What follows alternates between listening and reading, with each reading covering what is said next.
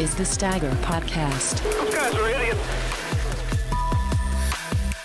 Welcome into the Stagger Podcast. What is up? I am JD Smith. Coming to you live from State Route 257 in Ohio, I am Derek Smith. That's right. Work has got Derek driving around this week. He is out in the world, so we're doing this one a little bit on the phone. We've got plenty to talk about today. We're going to actually talk some more Formula One because that was fun last week, and there were some more interesting happenings at the Sakhir Grand Prix in Bahrain. So we will talk about that. We will also talk about the guy who had the tremendous, scary wreck at Bahrain last week, Romain Grosjean.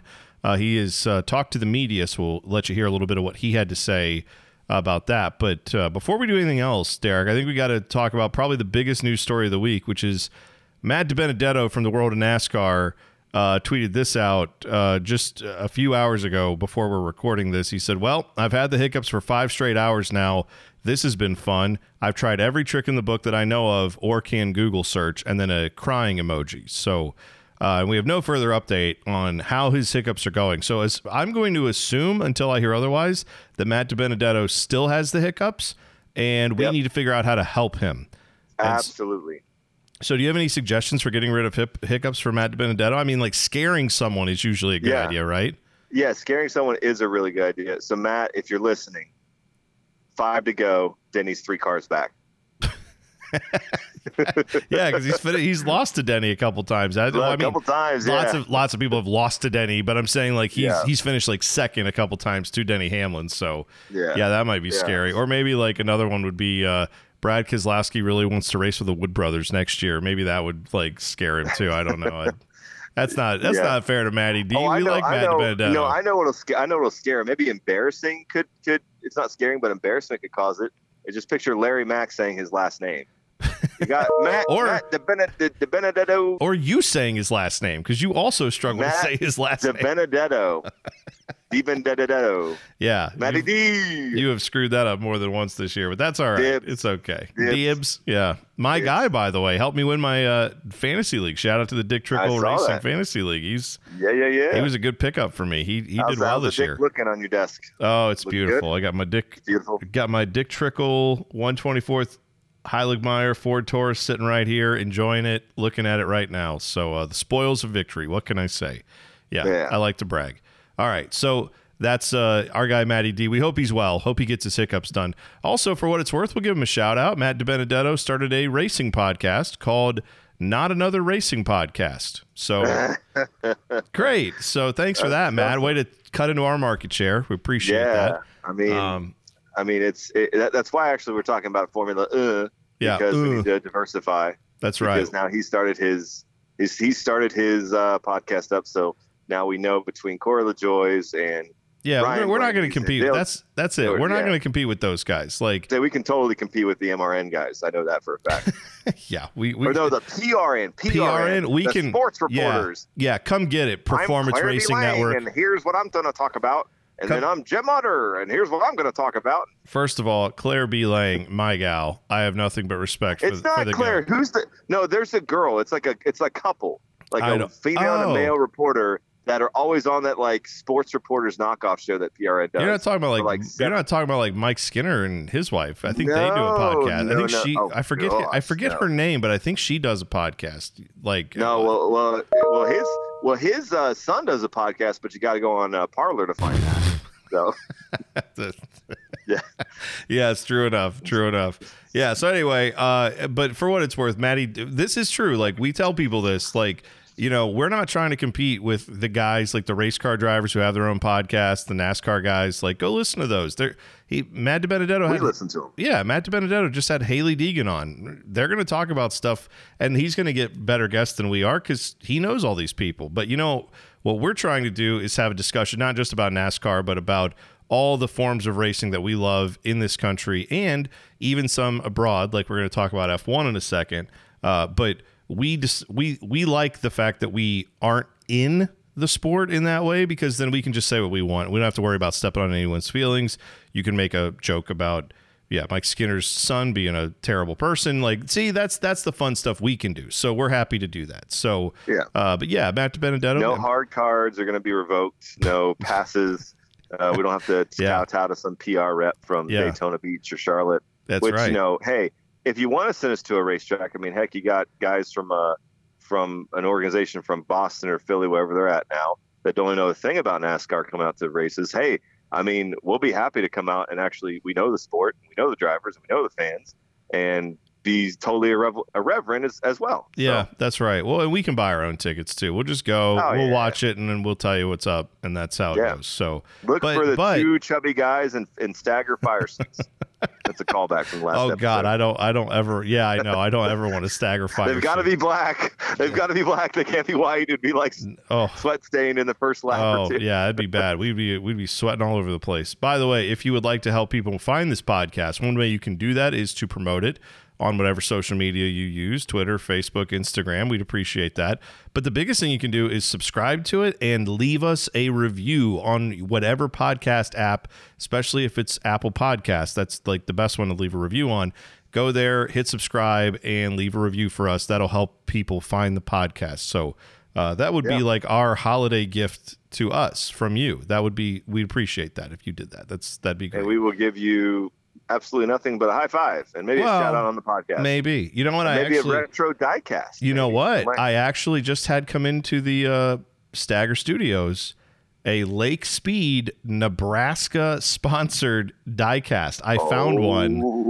Maybe that'll be a giveaway here soon. We'll figure out a way to give that away. We'll do that. I don't know. Would anybody want that? Let us know. Tweet at us at Stagger Podcast if you would like the Nebraska sponsored Lake Speed car. It's just a 164. It's not a big one. It's just a tiny one. Yeah. But it's in the package. It's pretty cool. And they never actually raced that car, but it did get, I guess, made enough that they got some promo photos of it, and they put it in a little diecast. So there you go. Yeah.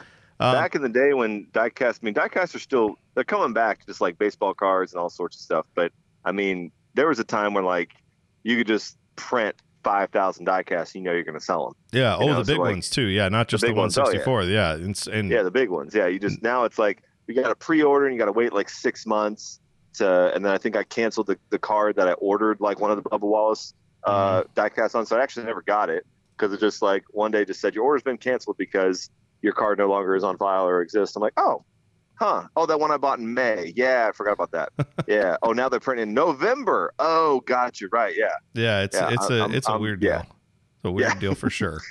So all right, let's talk about the F1 race, which that was pretty interesting.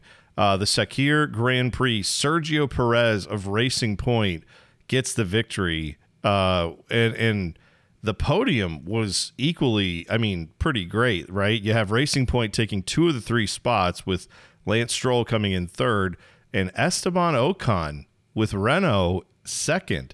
Now, you might say, well, what happened to like Max Verstappen and the Mercedes drivers? Well, obviously, Lewis Hamilton wasn't in this race. He was out with COVID. But that didn't seem to matter because George Russell, who got the shout, which you talked about him last week, saying he's the guy who deserves to get the opportunity, he got it, and he looked the part, man, driving that Mercedes that Lewis Hamilton has taken to so many victory lanes. He got right in there and seemed to have no issues with it, was out in front, doing well. They had a safety car come out. And that's when it all went to hell for Mercedes, didn't it? Yeah. So, let's go back to the beginning of the race. He got a chance to actually sorry, I'm just changing lanes here, being a safe driver. He had a chance to he was on the 2nd starting spot, beat his teammate to the 1st turn. And thank goodness, because by like the 3rd or 4th turn, you had a Ferrari, a Red Bull, and a Racing Point car of Sergio Perez. So that's right. They all got wrecked. Yeah. Yeah. So what happened is Charles Leclerc of Ferrari, he basically just the equivalent of a door slam, went wheel to wheel. And if you see the slow-mo, you see like what I thought was Sergio Perez having suspension braking because his car, like there was a tire touching the ground at all times, but it wasn't like on the same axle. So it was like the front left and the right rear. Yeah. And then like the left rear and the right front, like because he's just bouncing because he just got slammed. Well, and that was because Charles Leclerc locked up the brakes trying to make the turn, and like there was a lane for him, but he just didn't have the angle on it, and Perez gave him room to let him go through there, and he slammed into the back of Sergio Perez, but hit him like flush on the wheel, so it wasn't like off center, off balance, didn't break the suspension, didn't break anything on Sergio Perez's car, but definitely tore up Charles Leclerc's Ferrari. And Verstappen he couldn't stop either, and he ended up into the marbles and up in the wall, and that was done for him. So two of the best drivers out early in that race. And that's one of those wrecks that you typically see like down in the McLaren, AlphaTauri, the mid-pack cars. I don't want to call McLaren a mid-pack car. I know they're coming back from where they were a couple years ago, but you definitely get it. I mean, it's like either you're the Russells, the Williams cars, the Haas cars that are too slow to get caught up in wrecks, or you're like, you're the top two teams that are, Red Bull and Mercedes are outpacing the field. And then it's like everyone in the middle is suspect to get like trashed in the first turn or two. Just because it's Formula One. It's the most exciting start/restart, whatever you want to call it. It's the most exciting start in motorsports, I think. Absolutely. Of maybe. I mean, some two-wheel guys could argue the motocross is pretty cool. It's a similar concept, a standing start where you got way too many people trying to get in a way small spot. So it's very similar to like motocross in that sense. But hey, IndyCar, what do you think about most exciting start in motorsports? They're like, we're good with rolling starts. Ask the mayor of Indianapolis with that one. I was at that race when Sebastian Saavedra stalled in the first pole position. For people who don't know, we're talking about the Grand Prix of Indy, where they used to do a standing start, and they all just wrecked the hell out of each other. And they all went except for the lead car, which poses a problem as the first 3 or 4 cars realize it. But car 10's like, I'm going to win this race. Bam! Right in the back of Saavedra. And parts of the car go flying up in the flag stand, where I believe the Grand Marshal was the mayor of Indianapolis. Oh, wow. Okay, I didn't know that. Something like that. So, or mayor of Speedway, I don't know. But it was some political figure that got hit with shrapnel. Geez. I think they realized they should have done it like Formula One, where you do the lights in case someone does wreck on the main stretch. No one's out there. Right. Everyone's behind a cage that protects them from shrapnel coming in, Yeah, that would have been a good idea. That would have been good. Would have been insightful. 15 feet above. Yeah. Yeah, or at least get a celebrity that like no one cares about anymore. Like I don't know, what's the guy who played? What's Dolph Lundgren doing? Last night I saw a Dolph Lundgren lookalike was trying to challenge Logan Paul or whatever whoever the guy that no one likes, Jake Paul, whatever. Yeah. The YouTuber guy. Yeah. He was challenging into a fight last time I heard. But, just saying, get I Must Break You, dude, from Rocky IV. That's what I'm talking about. Yeah, come on. I mean, get Ivan Drago out there, and you know what? He's used to it. He's been in movies where they throw stuff at him and are firing stuff at him. He's like a big action star. So let's let Dolph Lundgren wave that flag next time, IndyCar. Let's figure that out. Absolutely. All right, so back to F1. Or Governor Mike Pence. That could work out too. I mean, he's a dignitary. You never know. I don't think the vice president would be out for that. I think he might. At the time he was the governor, and he's been in Indianapolis multiple times. He's an Indy 500 fan. Sure, I mean, say what you want about the guy. At least he's an Indy 500 fan. I respect him for that. But let him get up on there and see what. He doesn't fear much of anything, so see what happens. There you go. All right. So we've got the issues at the start of the race. So Sergio Perez goes to the very back of the running field. There are a couple guys behind him that were just out, but of the cars that were running, he was dead last. And then he starts making it up because Racing Point, this just in, they're actually really good this year for the mid-pack cars. And mid-pack is everybody that's not Ferrari, Mercedes, and Red Bull, like everybody else. Yeah, Ferrari's now a mid-pack team. Well, no, but from the money standpoint and from the technology standpoint, Ferrari has been, those are the top 3 teams, even though, Ferrari's had their issues, absolutely. But Racing Point's been looking like the class of the field from everybody else, and his car, his driving, it proved it, man. He came all the way up through the field in that race. That was something epic to watch. Absolutely, it was. It was fantastic to see, and I just love it when the sparks fly at Charlotte, when the sparks fly at any night race. It's always like a cool aesthetic, and sparks are flying all over the place at Bahrain. But as we were talking before about George Russell, he led 50 plus laps to 87, I want to say.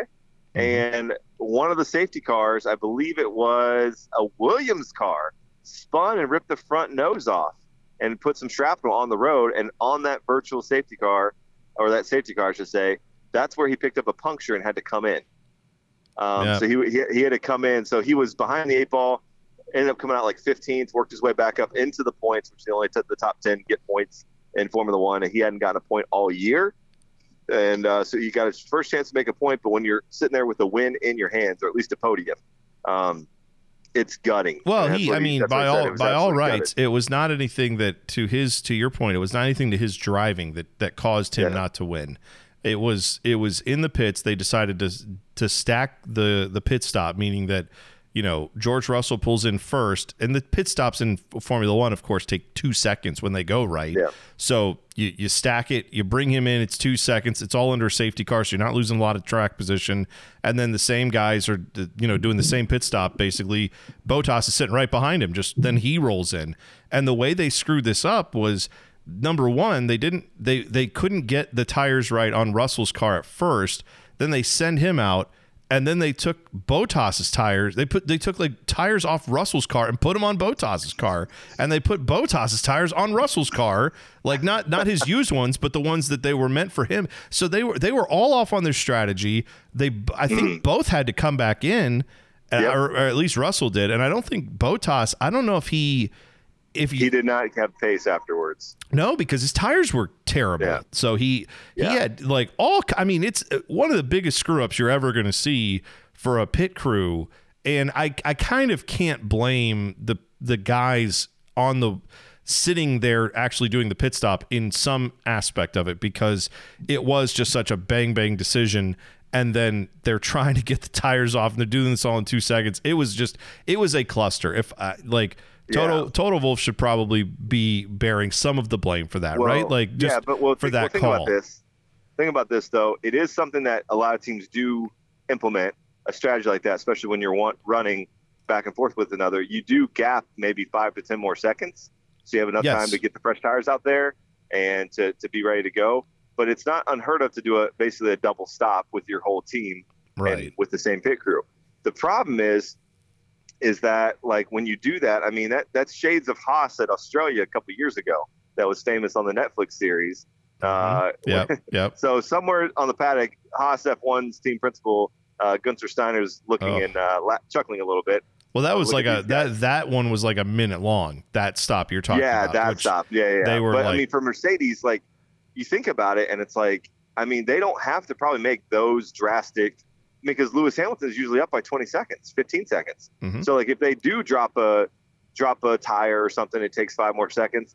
It's not good. It makes it more exciting. It's like, oh, the Mercedes has a problem in pit road. Now the gap's only 10 seconds. Can Vettel or can Verstappen, advance? It's, and that's what the drama becomes. Will they tick off enough time to, yada, yada, yada. So, or will he have to come back in? Can he make it, on a soft tire? Like, I think one of the race that Lewis Hamilton won his 7th championship in just a few weeks ago, he ended up, he really honestly should have come in for a pit. Like, strategy would say the tire's not going to last as long. Well, he made them last long enough to not have to come in for a pit stop. Yeah. He did his mandatory tire stop, but he did mediums. It should have been like a 3-stop strategy, and he turned it into a 2 and ended up winning. So, I mean, you don't usually have these pit stop issues because you're not forced into them by the driver or the track or the situation of the team. Yeah, it was a very unique situation for sure, but it's one that they screwed up, and they're Mercedes, and no one's going to feel bad for them because they've done so many things well. It's almost fun to kind of watch them screw up. It just sucks that it didn't happen to and not that I wanted it to happen to Lewis Hamilton necessarily, but he can shrug that off. He's 7-time world champion, 8-time world champion, whatever he is. Like, George Russell, this is his one possible chance to experience that. It sucks that it screwed it up for him. That's the weird thing, is I'm feeling the feels for Mercedes, even though I don't feel for Mercedes. Like, I feel for George Russell. You feel for George Russell, yeah. I mean, did you hear what Toto Wolff said after the race? I didn't. All right, Cinderella, it's time to go get your mop. Oh, wow. Yeah, I mean, like, in a joking fashion. I mean, Yeah, it's. Well, I don't know. If I'm Cinderella, I'm like, hey, evil stepmother, how about you learn how to freaking sew up a pit stop? How about that? Like, yeah. Don't make me do all the work, and then you guys screw it up with the ugly stepsisters. My God, like we're gonna make references. Yeah. Let's get one that doesn't actually reflect how dumb they were on that day. But yeah, well, I know it's just a joke, and that's fine. It doesn't take a rocket scientist to know that George Russell drives for Mercedes with the Williams team. Yeah. That Valtteri Bottas has underwhelmed Mercedes management with the fact that Lewis always beats him pretty much every race in both qualifying and in the final result. And now you've got a situation where Russell comes in, yes, into the top Williams car, but he comes in and dominates the race and passes Bottas on the first lap and outpaces him, gets out of DRS zone. I mean, that he has to build a second up before 2 laps goes by in order to make sure that there's no gap. Yeah. So, I mean, it's a good showing for George Russell, and I guess that's one other question I want to ask you. Do you think it's wrong for people to say, well, any old driver could just hop into a Mercedes, to Lewis Hamilton? Does this diminish Lewis Hamilton's accomplishments in any way in your mind, or does it speak to the fact that a guy like George Russell just is super talented as well, and this shows you how much equipment matters, but you still have to be talented to drive those to drive a car that well that is that good? Like, where do you fall on that?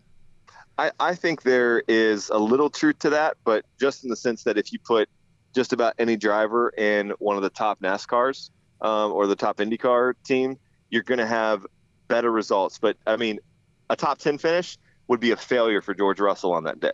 You know what I'm saying? Right. So if he was not without pit road incidents, anything like that, I'm just saying, like, in general. But if he had gone up there, lost spots on the start, lost, this and that here and there, and was basically just coming in like, hey, I made 8th place. This is great. This is an awesome experience. That's your only time driving that car. Congratulations. I hope you had a fun time. Right. But the fact that he dominated shows that he has the talent, the skill.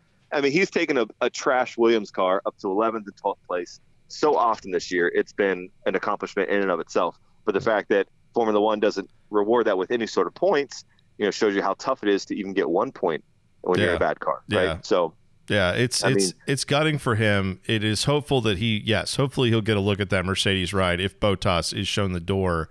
One other thing I found interesting about him very quickly, George Russell is seen as this like young up-and-comer, like good driver, and he is. But he is 22 years old. He will turn 23 in February, just about 6 months after Max Verstappen, who just turned 23. So, like, it's so interesting to put that in perspective of, like, George Russell is seen as this new face that could come in and be really epic and have a tremendous run there with Mercedes potentially. He is 6 months younger than Max Verstappen, who's already, like, a well-established, multiple Grand Prix winning driver. Like, it's very interesting just to see how those fortunes can be based on where you go, how you get your start, who you get hooked up with quickly. Very interesting. I find that to be fascinating. But a good Grand Prix there at Bahrain for the Shakira Grand Prix. That was fun. I keep wanting to call it the Shakira Grand Prix. Shakira. That's not it. Shakira. Hips don't lie. Hips don't lie. And you know what else doesn't lie is the fact that it's cold where I'm at, and I forgot to bring a hat today. So looks like I'm going to be cold in a popsicle. So I better go get started with what I'm doing for the day. I'm going to be outside a lot today. Yeah, buddy. All right. Enjoy the grind, man. And we will talk to you next week. But appreciate it. Yeah. So Derek's going to take off, but we're not done on the Stagger podcast. We'll take a break. When we come back, we will talk a little bit more about Formula One and Romain Grosjean. He had some words about his scary incident at Bahrain. We'll do that next. You're listening to the Stagger podcast.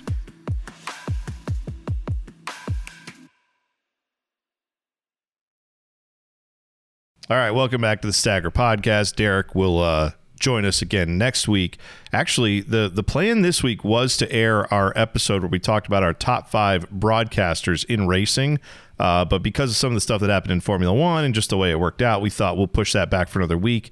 Who knows, man? Maybe there'll be another interesting storyline this week at Abu Dhabi. The final race of the year for Formula One. Maybe something gigantic will happen in NASCAR or IndyCar. Don't know. But if it does, we might amend that plan again and push it back. We're flexible here at the Stagger Podcast. But assuming it's nothing too groundbreaking, we will probably do that podcast next week that has our discussion with some of our buddies about the top 5 broadcasters in racing. It was like over an hour discussion. So we had a lot of fun with that. I hope you'll enjoy it. But meanwhile, while we're working on that, I wanted to give you this before we, move on, because I think this is a pretty interesting bit of audio. This comes from Romain Grosjean, who, of course, many of you are aware, longtime F1 driver racing for Haas. He is out after this year, not because of the wreck that he just had. That was the plan anyway.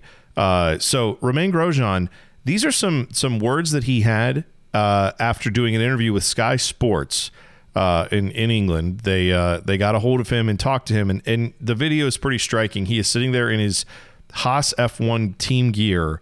He has his hands all bandaged up because of the burns that were on his hands, which he will talk about, this. But this is his description. It's about a few minute listen here.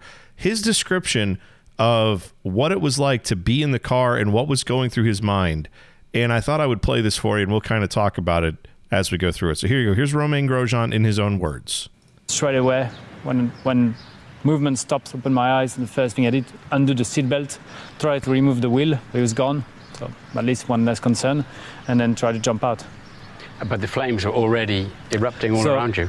Initially, if I take through from that point, it's 28 seconds, but for me it looks more like 1 minute 30, and you will see through the explanation. So it stops, I open my eyes, I undo the seatbelt, steering wheel gone, and I leave. I want to jump out, and I hit something on top of my helmet. I feel I hit something, so I sit back down and say, I must be upside down against the barrier, so I will wait that they come and help me. So I sit back down and I look on the right and I look on the left, and then I say, oh, it's all orange. That's strange. Few things. Is it sunset? No, it's not sunset. Is the light from the circuits? No. Also the tear-off starts to melt. So, oh, it's fire. Okay, no, I don't have time that they come, so... All right, I'm pausing it there. So Romain Grosjean is saying, I was sitting in the car and thought, is that the sunset? Is that the lights from the circuit? Oh, no, it's fire. I must get out. Like the calmness that these Formula One drivers have in the face of just abject terror, which, by the way, driving a Formula One car would scare the ever-loving bleep out of you, me, and everybody else probably that we know, right? These guys have nerves of steel as it is just to get in these cars, let alone to go through something like that. So just again, how he's processing this in the moment is fascinating to me. But here's more of Romain Grosjean. This time I try to go up a bit more to the right, doesn't work. Go back down, try a bit more to the left, doesn't work. So I sit back down, and then there's a bit of swearing going on. And I said, no, I can't finish like this. I can't finish like this. I thought about Niki Lauda. To me, it's funny, is the driver that I love the most to history of Formula One. And I said, no, I can't finish like Niki, can't finish like this, cannot be my last race, it cannot be my last race. So I try again. I'd like to point out here, because I'm stopping it again, his fear at this time, again, this is all happening in a few seconds, but his fear at this time is, I don't want to be like Niki Lauda, I don't want this to be my last race.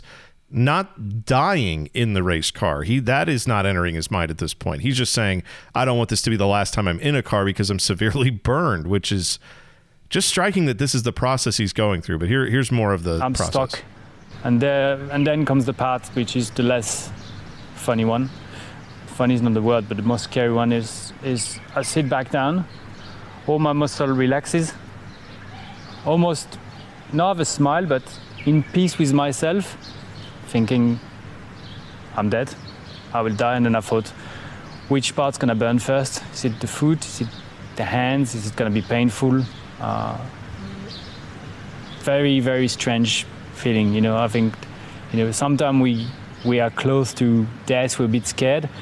This time death for me was here, and I named it Benoit. Don't ask me why. I just had to put a name on it, and I call it Benoit. And then, I don't know if that moment allowed me to recover a bit, get my brain, try to find another solution. I thought about my kids, and I said, no, I cannot die today. For my kids, I cannot die. I've got to see them. And then I had the idea to twist my head like this, go up, and turn my body. And it works, but then my foot is stuck on the pedal. So I've got to go back down in the car, pull as hard as I can on my left leg. I mean, the shoe stayed where my foot was, and my foot came out. And then I do it again, and I went through, and the shoulder went through, and at the time I knew the shoulder had passed the halo part. I was going to leave. You know, I know I've got two of my hands on the fire, on the halo. I can see my gloves. They're red normally. They start going full black, and I can feel the pain and the burn. But I'm going up. Then I jump on the barrier, and then I feel Ian that pulls on my overall, and then that is an extraordinary feeling. When he pulls me, I'm like, there's someone with me. I'm alive, and I'm gonna. And then I feel like on my back they touch me. So I'm like, oh, am I on fire? You know, I'm on fire from the back. And then Ian's talk to me, say, sit down. You know, very, as you would with anyone that could have had a concussion or so on. And I gave him, I say, talk to me normally. So I guess from that point he knew I was okay. So there you go. That is truly a miracle, a walking miracle, and Romain Grosjean being able to get out of that accident. And I found that part, and this is kind of why I wanted to play it for you. I wanted you to hear his whole words in context. Like, the fact that this man in this moment is every sports cliche we hear, and we see it a lot in racing, we see it a lot in life, right? With big time executives, or, you know, rah-rah speeches where you work, or, of course, like I said, in sports is where a lot of this comes from. This notion that when the chips are down and when something is going wrong, the only way to respond and the only thing that goes through the elite people's minds is that I will overcome no matter what. Nothing will stop me. I will figure this out. I am the best. I can get through anything. No one will ever see a weakness in me. Romain Grosjean is one of the best drivers in the world. You can compare him to other Formula One drivers, of course, and he has, you know, certainly had some great accomplishments. He has also had some disappointments in the last few years. But as far as in the world of auto racing, he is one of the top probably 30 or 40 humans on the planet right now driving a car. He is one of the elites. So that's a guy who you could easily say has that mentality. And yet he tells you in this moment where it's not just about winning a race, it's about living, living or dying. He said that he, in these moments, had thoughts that I have to just give up. There's nothing I can do. I can't overcome this. And he had a peace about himself, he said at first, and like his muscles relaxed. And he had that moment where he said he named the fire, or the impending death that was coming for him. He was rationally thinking about it. And then obviously he thought to his family and his kids, and that, as many of us know who have, you know, that situation in our lives, like, it's a huge motivator to get yourself back up off the mat, no matter what it is, whether you have, you know, kids looking at you, your wife, whatever. And yeah, people that care about you, right? They're good motivators in life. So he then found a way to get out, but I appreciated the candidness there from Romain Grosjean to say, I didn't have the fighter's mentality every single second of that battle for my life. You know what I mean? Like, that to me is refreshing, because I don't know how many times in life I have had situations where something's kicked me in the gut, life has been sucky, or whatever has happened, and I need a moment to just go, this is brutal. I don't know if I'm going to get through this, you know? And then you hear from the people who, you know, the guy on Instagram who's got, you know, 4 million followers and is always holding up stacks of money or big Rolex watches. And, you know, those guys are fake, a lot of it. But they exude this confidence of, like, I never doubt myself. Never do I doubt anything. We're humans, man. It's okay to doubt. And it's very refreshing to hear an elite athlete, someone who's at the top of his profession, say, yeah, when it came to not just something like winning a race or being a champion, when it came to actually trying to live or die, I had to pause for a moment and think, can I get out of this situation? Can I find a way to keep going? I think that is very poignant for 2020. I think that is a message probably a lot more people need to hear than are going to hear it.